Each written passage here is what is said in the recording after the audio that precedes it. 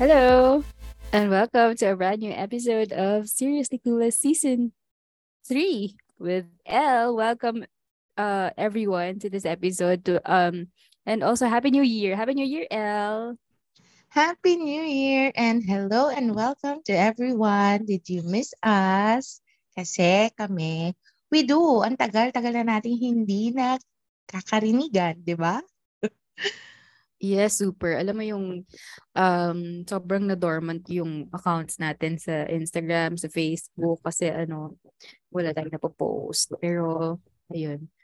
So far, hopefully this year we will have more episodes. Diba?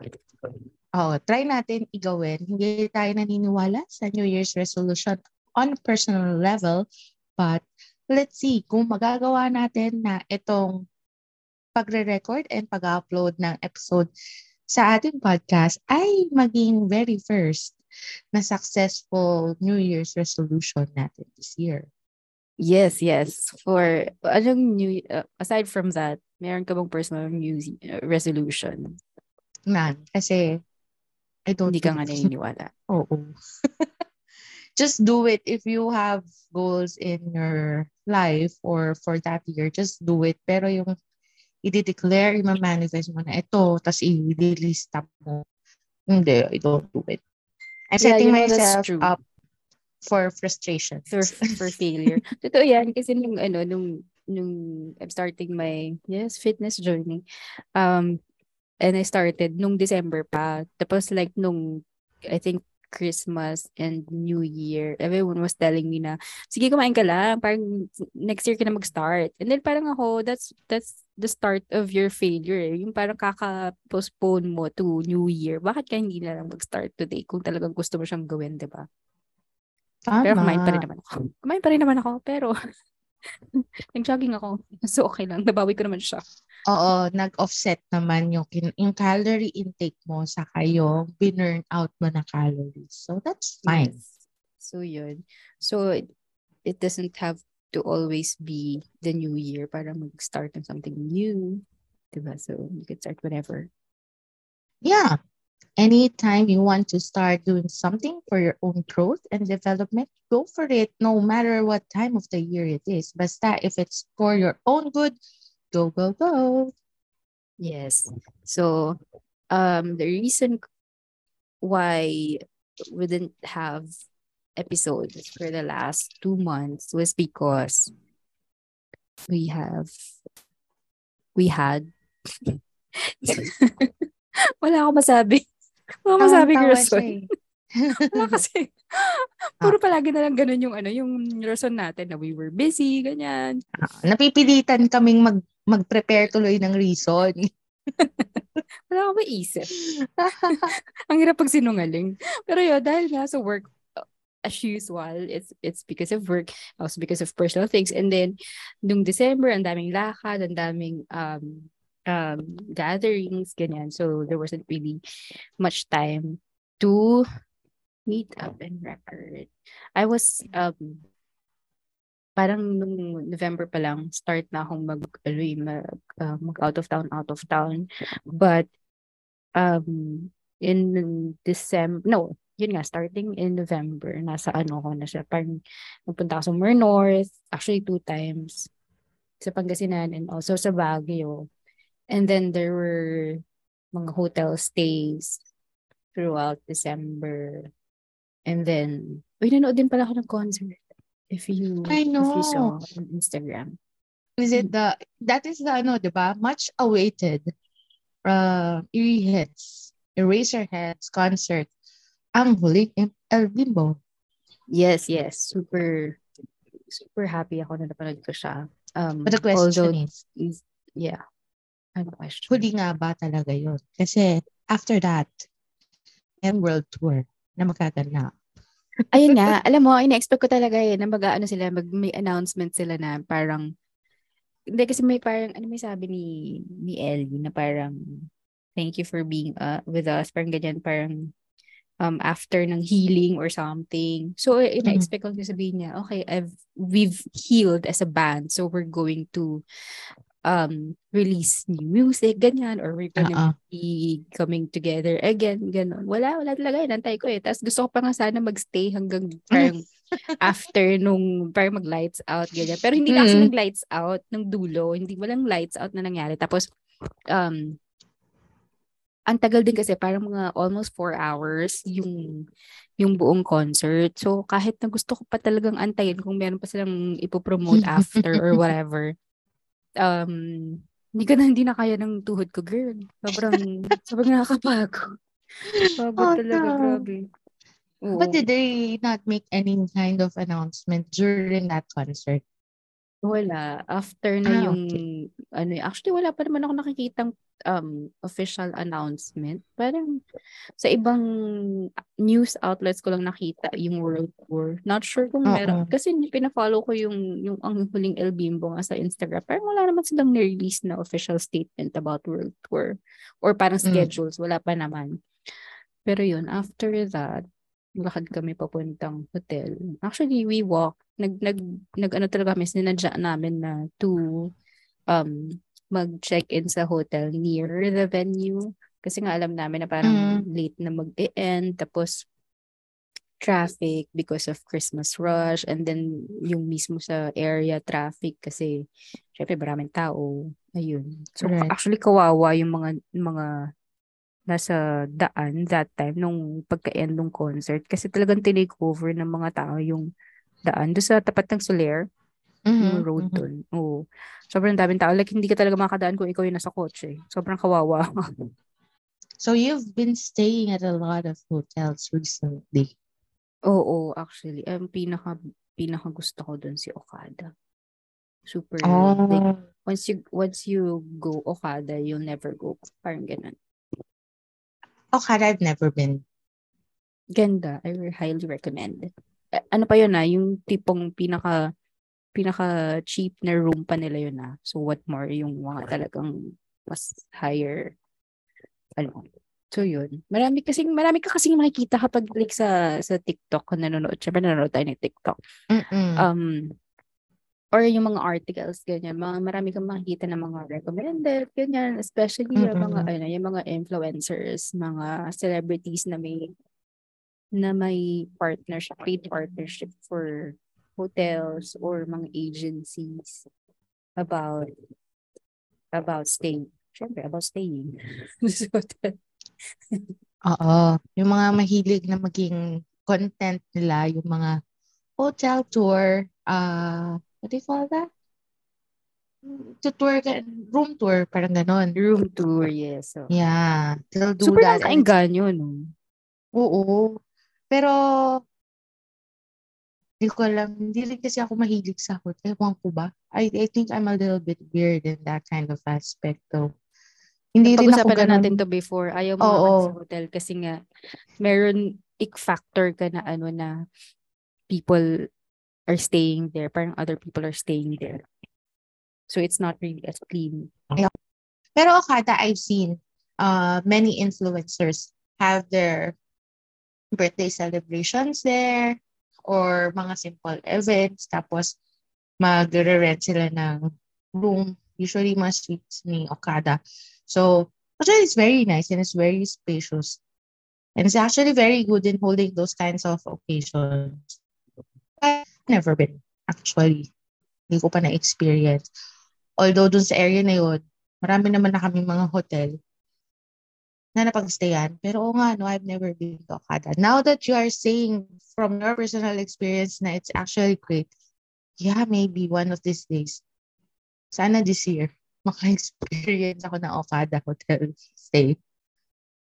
Oh, sa birthday mo, go. I highly recommend. Pero have you ever stayed in a place or went to a place that was recommended or that you saw from an influencer or from a celebrity online?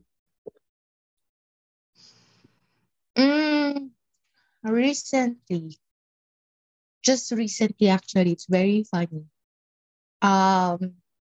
Kasi nga, we just recently lang naman tong news na, di ba, yung pregnancy namin ni husband.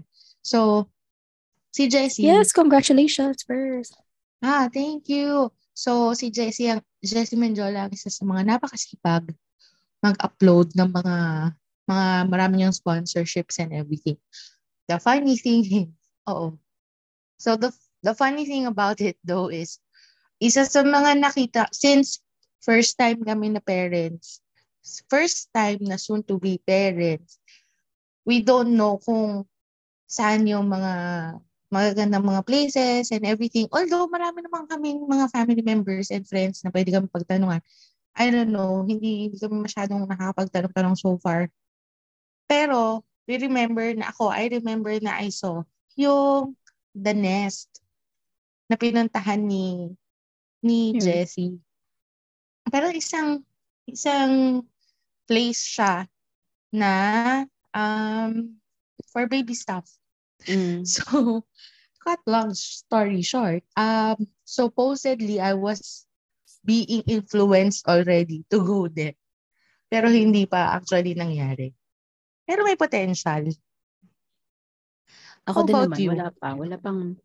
wala pa akong napuntahan exactly na na-influence ako. Pero meron akong mga tinitignan or pinaplanong puntahan. Not really from influencers, known influencers, pero yung mga recommended places. Yung mga tao, simpleng tao lang na nagpo-post ng mga tours, room tours nila sa online. And then you're gonna see how, kasi feeling ko kasi mas okay yung sa simpleng or like normal na tao lang na magbibigay ng recommendation kaysa sa mga influencers or celebrities, especially kapag paid partnership yun. Kasi syempre hindi mo makikita yung bad side about it, or ewan ko, parang wala pa ako narinig. Syempre kahit naman ako, although may mga influencers, may mga makeup influencers na nagsasabi na, oh no, I'm gonna do a review about this, pero I'm gonna tell the truth, hindi yung lang. Yung mga ganon. Meron na bang mga ganong klaseng influencers, pero parang mas okay pakinggan or i-take yung opinion ng normal na tao, kasi doon talaga meron kang maririnig na parang okay, sobrang okay nitong place na to, ang ayaw lang talaga namin is yung ganito, or parang walang parking, yung mga ganong klaseng really practical opinions na talagang i-consider mo when you're gonna go to a place. But by normal na tao, you mean you're looking into the comment section? The review section of it? Yung talagang nag-post nung video.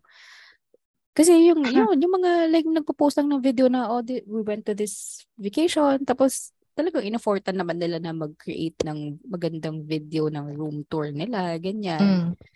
Pero normal na tao lang, like hindi sila influencer or anything. Kasi medyo kita mo naman but the thing is kasi, ang tingin ko naman kasi din, as of now, yung mga influencers na rin kasi yung pumapalit talaga sa marketing, sales and marketing, saka ads ng mga lahat ng products and services around us. Before, we had yung mga commercials talaga and then yung mga magazines. But right now, the most effective marketing tool for everyone across all ages, from older generation hanggang sa new generation natin, is really, they go for influencers. And tama naman yung sinasabi mo, medyo kasi, I think yung emphasis doon is paid. Pag paid sponsorship ka, you're paid to promote. So, you cannot that easily speak badly or yung mga hindi ganon ka-pleasing na mga actual reviews mo or facts about that product or that service, you can outright say it to your audience because primarily you are paid to market that product or service. Pero nga meron yung mga tao nakita mo sa mga output nila, kasi yun kaya ako tinatanong kung what do you mean by normal people. Yung sa'yo sabi mo, di ba, parang yung mga nagvi-video din, kasi baka mamaya influencers din sila in their own right. kailan ba sila influencer? After a certain number of subscribers. Sabi nila, influencer naman ako bakit di niya ako na-consider? Parang na-confuse ako, sabi niya, hindi pala ako influencer. No, I think ang mas importanteng reminder about it is that ayun nga yung influencer sila, so they only emphasize yung positive things about a certain product or place. You have to remember that pero kasi merong difference between emphasizing and directly lying about things na parang no, okay to, or oh, malapit lang to sa ganito, or malapit lang to sa beach, 5 minutes, or I mean, 2 minutes away, walk away from the beach, or parang beachfront. Pero pagdating mo doon, 5 minutes away pala yung lakad. Yung mga ganon. So, that one is outright nga. Pero, diba? pagdating sa ganyan, I feel like if you're gonna be really technical about it, mahirap siguro afterwards yung, how are you gonna say it's a lie? Siguro yung, pag sinabi mo yung distance, yan, specific yan. So, pwede mo masabi nga, that's actually a lie. Kasi hindi siya 1 kilometer, 10 kilometers point, that's a big difference. Yon, outright lie. Pero pagka sinabi mo siguro na good service, this one is a cozy place, while pwede kang minority or majority, pwede mo ba outright sabihin na, that's a lie. Kasi yung concept of cozy, my concept of a cozy ambience might be different from your concept of a cozy ambience. Siguro mas okay pag ganun na, not to take everything parang at face value, kung ano man yung pinipresent sa'yo ng influencer. Read the comments, always read the comments, kasi malamang at malamang may nakapunta na doon or may naka-experience na nung product na yun. And number 2, do your research. Syempre naman before you go somewhere, diba? Yung Google mo naman, uso naman mag-Google ngayon. Oo, pero alam mo, while, yun nga yung sinabi ko kanina, I will also say the other side of it. I also do not discount the fact na maraming beses din na madi-disappoint ka kasi yung mga naririnig mong reviews, nakita mo, kahit na hindi influencers, kahit mga pictures or kahit review ng iba. Tapos, pag ikaw mismo yung nag-experience ng place or gumamit ng product, it's not what you expected. It's not what you read, what you saw. It's actually very different. So, totoo yun. Pero kasi, kapag, based sa, itong sasabihin ko yung sa online na, it's like, when you order online from Shopee or sa Lazada, parang kung like 90% of the comments is negative, most probably, pupunta ka doon, negative beware din. Oo, parang ganun. Meron at meron. Kung hindi man yung buong experience mo, you're gonna encounter something, di ba? Super, mo na lang siguro, lucky mo na lang, or baka at that time na nagpunta ka, nagbago na ng management, ganyan, so hindi mo na may experience yun. Pero most of the time, if ganun, kasi meron akong nakita naman, it's a beauty clinic.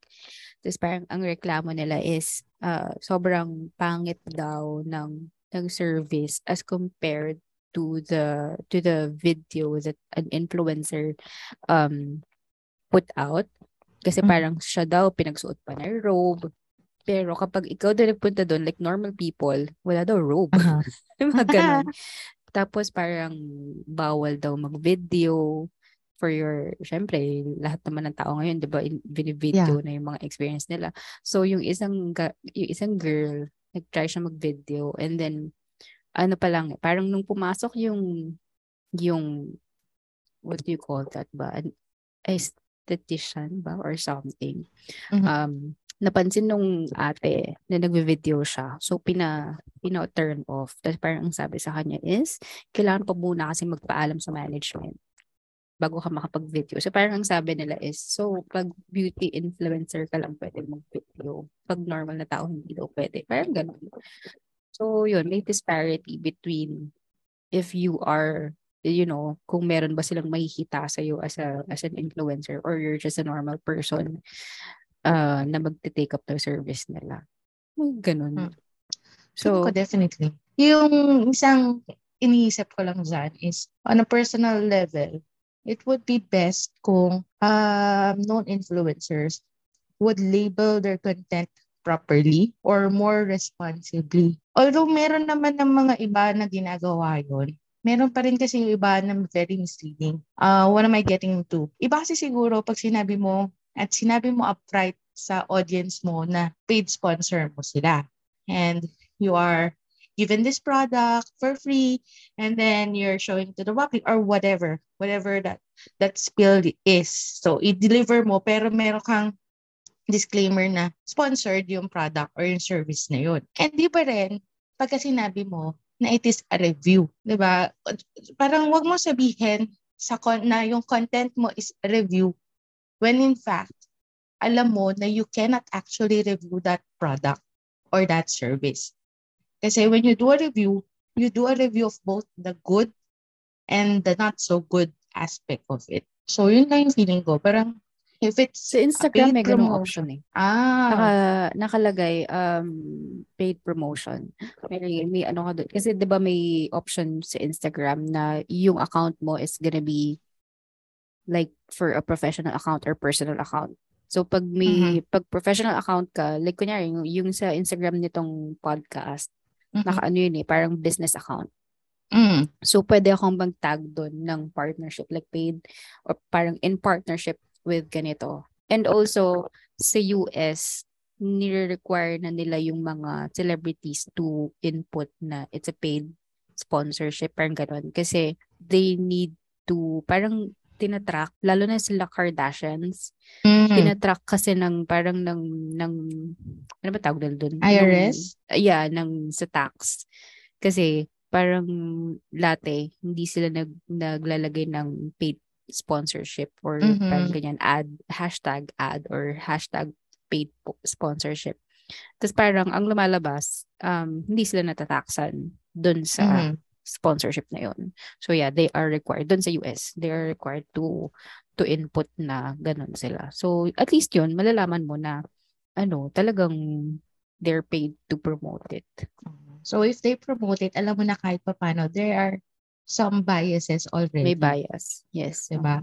Pero if iba yung ni-label, iba yung sinabi nila dun sa audience nila for that content, that can be misleading. And that would lead to a lot of possible disappointments dun sa mga followers nila or sa mga viewers nila na naniwala blindly because of what they said, not fully knowing na they are actually paid to market those products and services and not to actually do an honest review of it. Okay, so yun nga, whether or not papa-influence ka, you have to syempre take responsibility din na mag-research, 'di ba? Hindi lang dahil napanood mo siya, hindi ka na mag-research wag natin i-take at face value kung ano man yung sinasabi ng influencer na yan kasi you have to remember na they might be paid to say those things, to promote those things, ganyan. So, buyer beware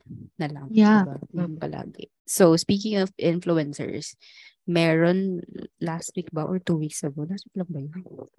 I think, last week lang. Oo, last week lang naman na nag-viral na naman si ating Donalyn. Ano ba apelido niya? Bartolome. Kasi I was thinking about the other Donalyn. Tapos feeling ko Bartolome din siya. No, yung comedian na Donalyn din. Hindi ba? Yan, oh my gosh, I don't know anyone. Mamaya, send ko sa'yo. Alam ko, Donalyn din yung pangalan niya eh. Tapos comedian siya. Anyway, so yun, nag-viral siya lately because of saying na parang, bakit daw nagreklamo yung mga taong may work na mag-start na naman sila ng work because, after the new year, when in fact they should be thankful because they have work. Tama ba? Oo. That's the gist of what she said. Oo. Alam mo, Donalyn is one of the laking controversial girl na influencer. She has a knack of having mga ginagawa niya or sinasabi niya being such a viral issue sa Pilipinas. I don't know why. Do you think sinasadya niya or not? I don't know. I don't think so. Pero whatever it is, it doesn't hurt her. I feel like it doesn't hurt her kasi content lahat yun eh. It's all to market her, to up her views, yung subscribers sa kanya, and yung pagiging, curious about her. So, if you do not know her, pag narinig mo yung issue na yun, you look up, sino ba yun? Sino ba yung pinag-uusapan na yun? And then, boom, you know her already. Whether it's in a positive or a negative light. Totoo naman. Kasi like, before last year, I didn't know her. I don't know anything about her. Right. See? Actually, even before, I mean, since I started doing the podcast, nung ako pa lang, parang ang dami. Kahit si Chief sinasabi niya before na, kilala mo ba si ganito sa YouTube, ganito, ganyan. Parang ako noon, ang dami ko hindi kilala. Pero ever since nga, so parang syempre, nung binabanggit ni Chief, and then I started watching YouTube, parang, so they would come up to my timeline. Parang, ito yung sinasabi niya. Or parang lately, syempre, ito yung nasa news. Or ito yung sinabi ni Sheila before, ganyan. Ayun. So parang everything I know about influencers and people on the internet, I know nothing about before 2020. Grabe naman yun. Pero I think yung mga issues niya, whether it's good or bad, which is, when I say issue, usually naman it's on a negative light eh. Kaya nga siya nagiging issue. Yun ang mga usual na stepping stone na makilala sila further ng mga viewers nila, ng mga tao, and then sumami yung Tingnan mga... mo to, wala tayong viewers and followers kasi wala tayong sinasabing controversial. Oo, wala tayong Kailangan controversial statements. Kailangan yata magsabi tayo ng controversial statement para makilala tayo. Well, if you talk about controversial, it's actually a hard thing to produce at this point in time. What makes something controversial? Because yung statement na yun, actually, going back kay Donalyn, nung binasa ko initially yung statement niya, I'm like, what's the fuss? Kasi, anong issue? Wala naman masyadong masama doon sa statement niya. Totoo. So, paano naging viral to? Na trending siya sa buong Pilipinas. Ang dami lang kasi talaga nagiging butthurt ng mga tao ngayon. Masyadong maraming sensitive na tao sa internet. Sa totoo lang. I know. I mean, yeah, sure, totoo. They're even labeling it as toxic positivity. And then, actually, toxic positivity, sure. I even have to research pa a little bit. Not so much, pero parang... Yes, nag-research ka. No, I mean, not so much nga. Parang kasi, pag inisip mo, what is toxic? Alam mo naman kung ano yung mga toxic behavior. Alam mo naman yung positivity. But it's like a negative word and a positive word coming together. So how do you manage to make it one concrete idea? So parang, how can positivity be toxic? And I think this is not the episode for us to actually discuss in toxic positivity. And in reality, alam niyo naman na ang Seriously Clueless na podcast, hindi kami mahilig sa research. So, hindi nyo kami aasahan na mag-provide sa inyo kung ano talaga yung toxic positivity. Basta alam naman namin yun. Self-explanatory. Alam ko, alam ni Sheila. So, alamin nyo na lang din. Oo. So yun, may sinasabing toxic positivity. Pero, hindi naman ako na-toxic doon sa sinabi niya. Yung meron mga tao, pag sinabi mo maraming nag-garner ng comments, pero sinasabi rin naman sa mga news, sa articles, and sa YouTube comments, hati rin eh. Yung comments niya is, marami took negatively on her statement, but there are others that it kind of make sense. So, sa akin, everyone has their own opinion, really. And as much as yung sinasabi ninyo na sino ka para magsabi ng ganyan, parang you're, what do you call that? You're invalidating our feelings, ganito, ganyan. Paano yung si Donalyn? Bawal din ba siyang maging grateful? Ako, ano ba ang siguro, yun, sabi ko kanina, sa ating, ano matawag doon? Pre-session chat. I think it's because of who said it, not really of what was said. Kasi yun nga, parang same naman tayo nung nabasa ko rin yan, parang okay, scroll up na lang after ko nabasa yun. Parang wala naman ako masyadong na-feel. So, hindi ko alam. I mean, kasi even when you put yourself in the shoes of someone who doesn't have a job to look forward to or to be happy about, parang hindi naman masyadong nakaka-offend yung sinabi niya. Yeah, I feel like, I mean, it's really a two-sided thing. I get why people are saying, ano ba yan? Napaka-insensitive naman. Because there's a concept of why sad. That's the first statement, tatay. Bakit ang daming What? sad Hmm. na yung ganyan? So, sinabi na iba, sad kami because we're gonna have to go back to work, and many of us, when we go back to work, we're not with our families. Or sad kami kasi many reasons. And I really, think it's siguro yung sa statement niya lang kasi is not everyone have jobs that they love. Siguro si Donalyn has a job being an influencer that she loves. Probably, di ba? I mean, she wouldn't be there. She wouldn't be who she is. Lalo na kung yeah. hindi siya, I mean, yung ganon. So, siguro yun yung way of thinking niya na parang, why are you sad? Eh, parang ako nga, I am so glad. It's 2023, I can work again because I love my job. Yun Mm-hmm. yung siguro yung nawawala sa statement niya na hindi naman lahat ng tao babalik sa trabaho na gusto nila. I mean, Mm-hmm. there are people na they're just doing their jobs or are in that job because they have to work or earn money, yung ganun. But So the how thing can is you be as happy? well, 'Di ba? How can you be happy to go back? Yun kasi. isn't it true as well na reality is most everyone, halos lahat, they are doing their job not because they like it, but because they have to work. And to work, one of the primary reason you're working is because you have to survive.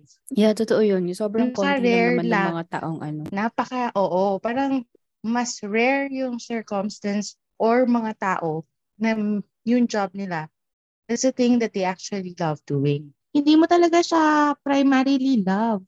Ginagawa mo yun for survival.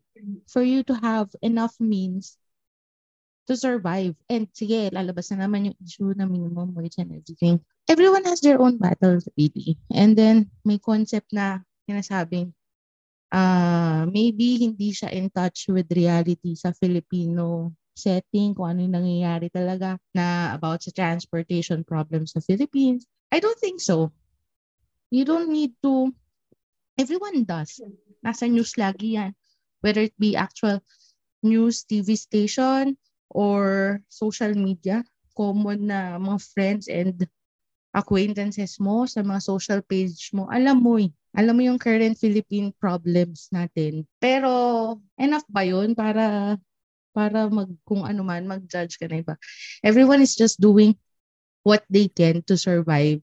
And yung job talaga, sobrang hindi po natin to ginagawa dahil gusto natin to. Mas malamang mga 95% gumagawa tayo ng mga job natin for survival. Congratulations and good for you kung ginagawa mo yung job mo because you love it. And sure, siguro may pagka-insensitive or yung phrasing ni Donalyn could have been better. Pero there's one statement that she said as well na, I hope you find a job that you get to like. Did she say that within yeah. that statement or after na? Kasi Yeah. parang nag-apologize No, siya, it's diba? within the statement. It's within the statement. Ang inaano ko lang sa concept na yun, at a certain level ngayon, sabi nga natin, bakit ba hindi tayo nagiging sobrang ma-influencer? Kasi we're not making any controversial statement. Pero at a certain level, pagka na-push ka into a very big controversy, you wouldn't like it as well. Tapos they're gonna nitpick on everything. At a certain point in time, the way you even phrase yung thoughts mo, papakialaman. Like, totoo naman, the phrasing of Donalyn could have been better. Pero kayo yun. Di sana kayo na lang yung nag-script write for her. Saan ba niya kasi sinabi yun? Sa Facebook ba? Sa video? Or sa Twitter? Tinype niya na, I think, I don't know, basta social media page, tinype niya. Hindi niya actually live sinabi. So, tinype. I think, at a certain level, I feel like, iniisip ko kung may Baka kasi may difference sa kung sinabi niya yon within sa video na parang medyo informal. Or pag tinype niya, na parang mas more on nag-give out nga ng advice. Parang mas nakaka-offend siya kapag tinype niya yun and like, parang iniisip niya yung sarili niya na someone that is in a position to give that advice. Kesa dun sa nabanggit lang niya somewhere in a video. Yun lang naman yung Totoo naisip. ba? I think so. Ikaw ba? Ginagawa mo ba parang test essay yung mga social media posts mo? No, I Parang don't like hindi it naman. when I read a lot. Oo.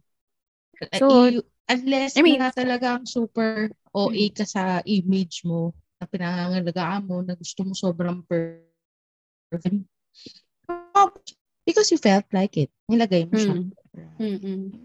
If we're gonna do this all the time, okay rin naman. At least kami, tayo na lang, may mga pagko-commentan. Pero at a certain level, parang na lang may say tao.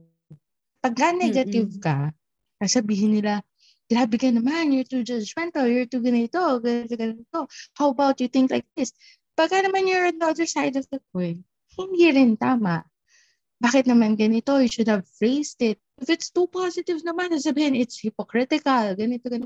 So at a certain level, paano po ba? Gusto niyo sabihin niyo na lang sa akin kung ano. Kasi nga masyado nga maraming taong sensitive sa internet. They're gonna be so later on for much younger generation. Kung ano ba talaga, pwede ba talaga kami mag-express ng opinion namin? Or hindi? If we actually everything that's on our mind, sasabihin nyo, it's improper, it's insensitive. Advice ko lang for the next generation would be probably to not take any advice from people on the internet. Siguro yun. It would probably best to take advice from people you know, from people you're close to. So, don't listen to anyone on the internet. Paano pagka declaration ng suspension of classes? Advice, hindi naman katulad ng declaration ng suspension of classes. So, don't take anything you read on the internet too seriously. So, yun. Kung sinabi man yun ni Donalyn, edi hayaan natin siya. Yun ang gusto niya. Masaya siya sa trabaho niya. Di, okay, good for her. Diba? Oo, kung ikaw, hindi ka masaya, o edi, sama-sama tayo hindi masaya sa trabaho natin. Yun lang yun. Hindi ka nag-iisa. Huwag ka mag-alala. Diba? Ayun nga. So, after dyan ni Donalyn, nakita ko today or kahapon na nanganak na si Jessie Mendiola. And nabanggit mo siya kanina, di ba?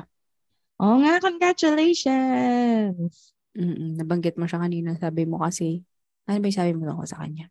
Siya yung isa sa mga masipag mag-upload ng mga baby stuff. Oh, yeah. The na gusto mong puntahan. And sa tagal na nanonood ako sa YouTube and sa mga TikTok ganyan, wala pa akong parang vlogger na interesado ako na mga the proper term na curious ako enough to follow them. Like, syempre they put out content regularly naman, diba? So, parang wala.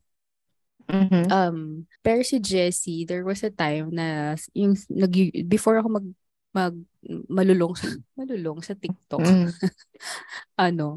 Nag-YouTube ako before, diba? So, doon ako nanonood ng videos. Yung videos niya, minsan napapanood ko. Or actually, si Luis ata. So, si Luis, palagi siyang nandun eh. So, ayun, okay naman siya. And, okay siya? Alam mo, hindi kasi may mga ayaw kasi sa kanya. May mga ayaw sa kanya. Pero kasi dati gusto ko siya kasi, ang sexy niya kasi. Hindi, walang connection dun sa topic. Pero comment. Personal kwentuhan lang in a way.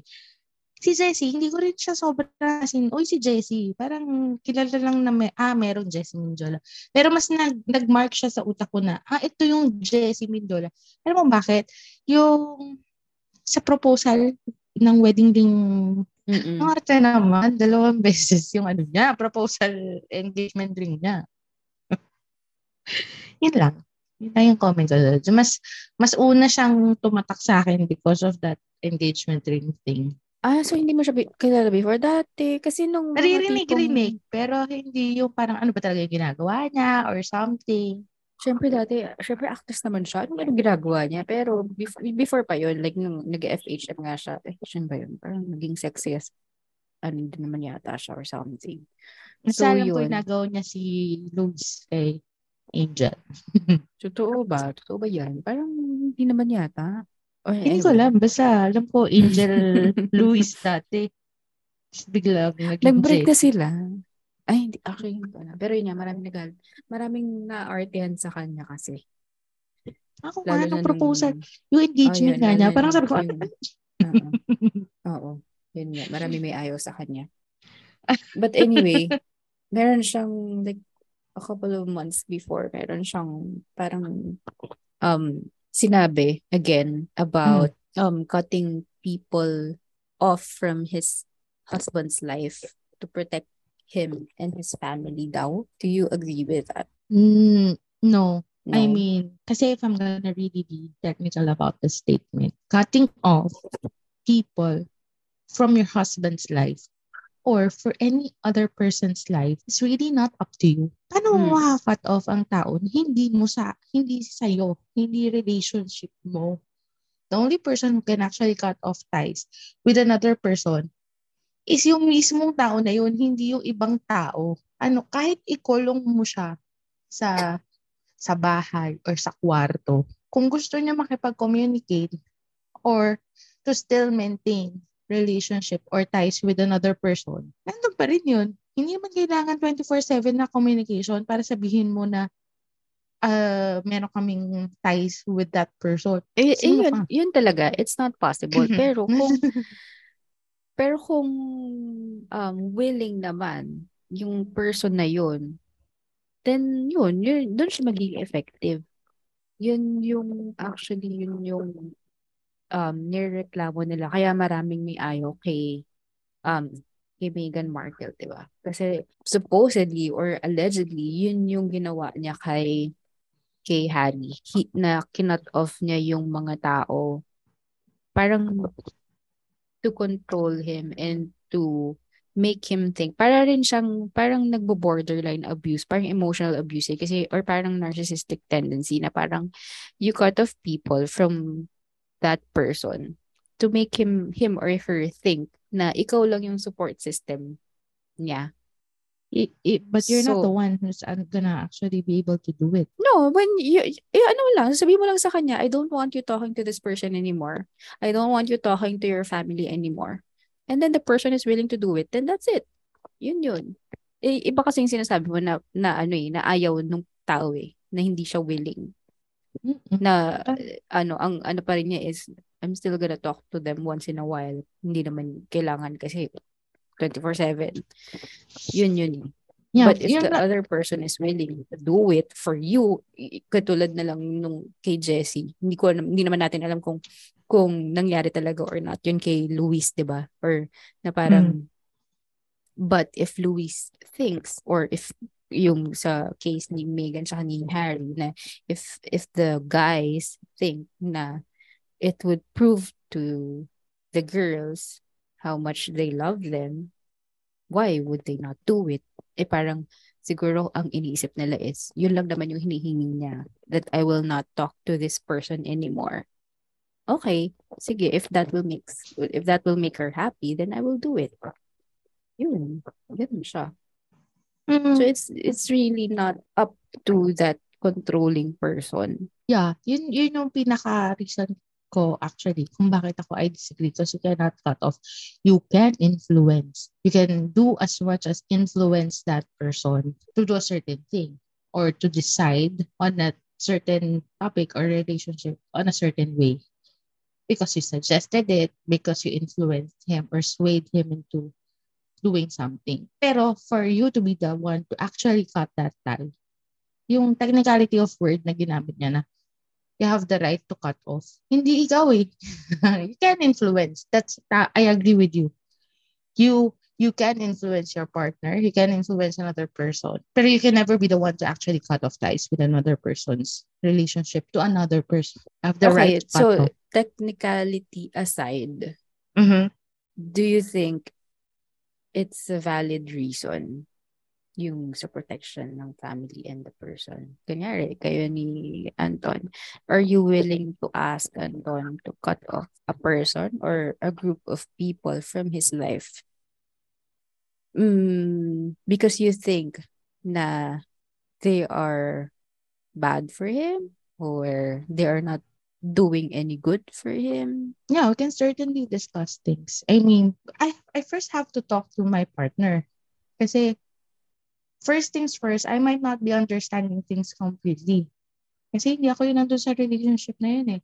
Like, if I don't understand something, I need to talk to you. I mean, I don't understand this behavior. Ganito. It has to be discussed. And we have to come into agreement. I cannot force anything on anyone. And that's not my personality to force anything to anyone who doesn't like anything. Tama naman yun. Kasi ako, same din naman tayo. But for me, siguro coming from the other side is that ayoko din naman ma-force to do something that I don't You want to don't do. like, right?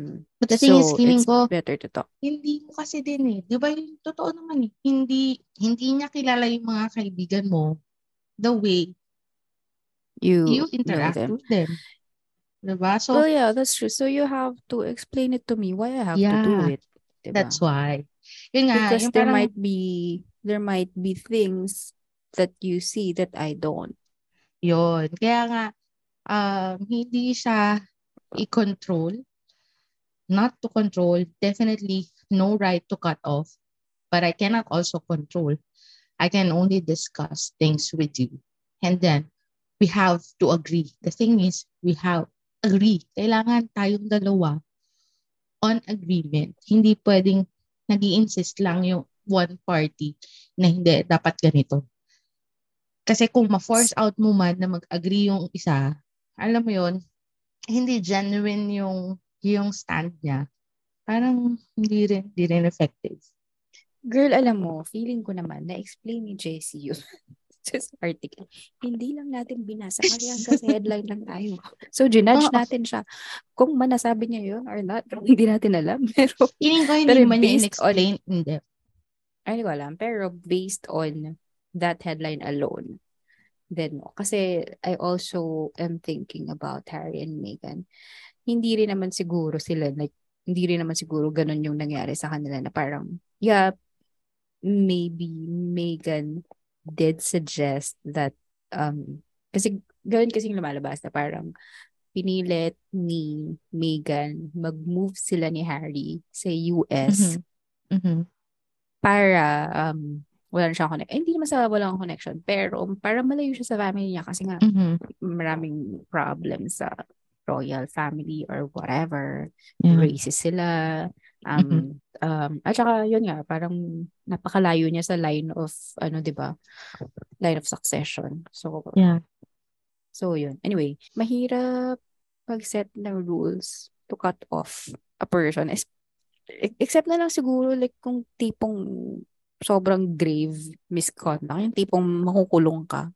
Siguro naman yun pwede mo nang sabihin na tigilan na natin yan. Yan tao pagka yan. mga criminal acts na. Oo, yung mga ganun. Pwede, siguro naman yun acceptable na yun, di ba? Ayun, yun lang naman. Yun lang masasabi ko tungkol sa sinabi niya. Kasi, yun nga, sabi ko kanina parang I don't want it to be done. I mean, if may mangyayaring cut-offan sa buhay ko, I want it to come from me and not to be the direction of somebody else. Do I want somebody to tell me to cut off someone from my life? Probably not. But, ayun nga, baka naman kasi may reason. So, I have to hear it out. Yes. Talk natin si Jessie. Jessie, paki-explain yung sinasabi mo kasi ayaw namin. Oo, saka para naman medyo magkaroon kami mga additional na mga views and wala pala to ngayong episode na to na views. So magkaroon tayo ng mga Jessie, baka naman pwedeng pa-collab ganyan. Oo nga, pa-collab naman. Saka yung mga nasabi na rin namin, baka doon na din, willing naman kami, hindi kami choosy. Actually, kahit sino po. Biglang ganun eh. Sidetrack Mm. yung everything talaga eh. So Babacktrack natin lahat ng mga sinabi. sa mga lahat po ng nakikinig for this episode, please like, share, and subscribe to this episode. I mean to this podcast, to this show. Please spread out the news to your Anong friends. news? Oo nga, ano yung news? Oo nga, anong Um, news? so after everything else, what can you say about not only KJSE but the other topics that we had, the other things that we discussed? Marami tayong napag-usapan, di ba? So, I think what you have to always strive for is to understand yourself. Ano Di daw? ba? Oo, understand Sabay yourself. tumawa. Bakit ka tumawa? Oo, kasi kailangan kong ipilit yung concept na yun kung paano ko isa-summarize. Kung kilala mo yung sarili mo, you have your own values. You get to know your own stand on ano yung preference mo for products and services, ano yung take mo on certain topics na maka-come up mo sa life, I mean, sa news, sa social media, and all other forms. I mean, even in common conversations mo in your daily living. And then deciding on who to maintain and who to cut off in your life. You can only do so if you know how to value yourself and if you know who are those people na sinabi mo sa sarili mo, ito yung gusto kong type ng mga tao na i-surround sa akin. And then, if ganito naman yung values na ma-encounter ko, these are not acceptable.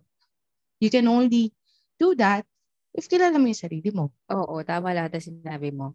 Ako, ang masasabi ko lang from everything else is that take everything that you read on the internet with a grain of salt.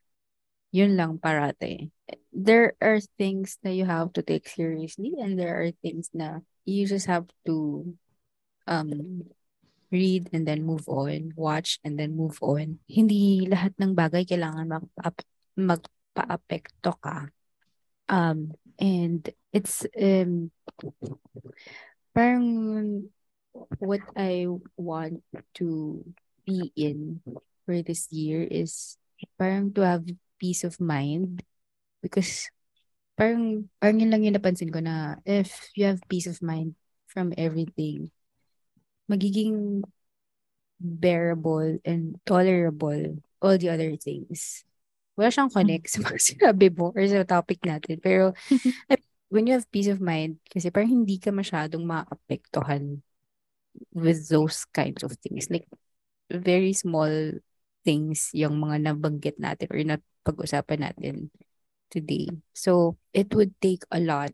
I mean, if you have peace of mind, it would take a lot to get affected.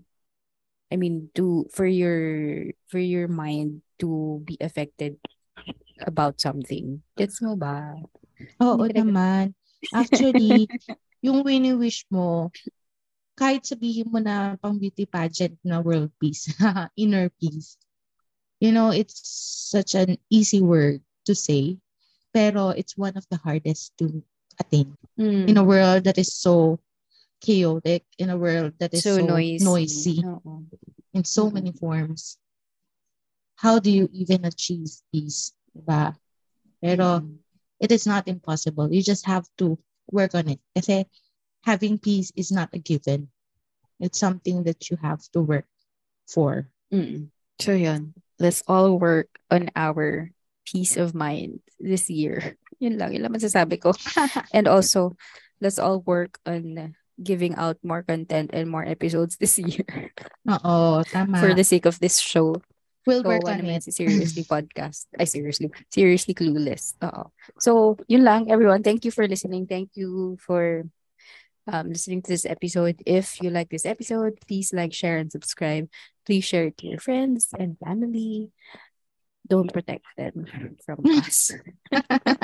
We're not harmful. I mean, Oo. it's clueless man yung sinasabi namin. Take it as well with a grain of salt. Diba? O at least hindi kami bias sa sarili namin.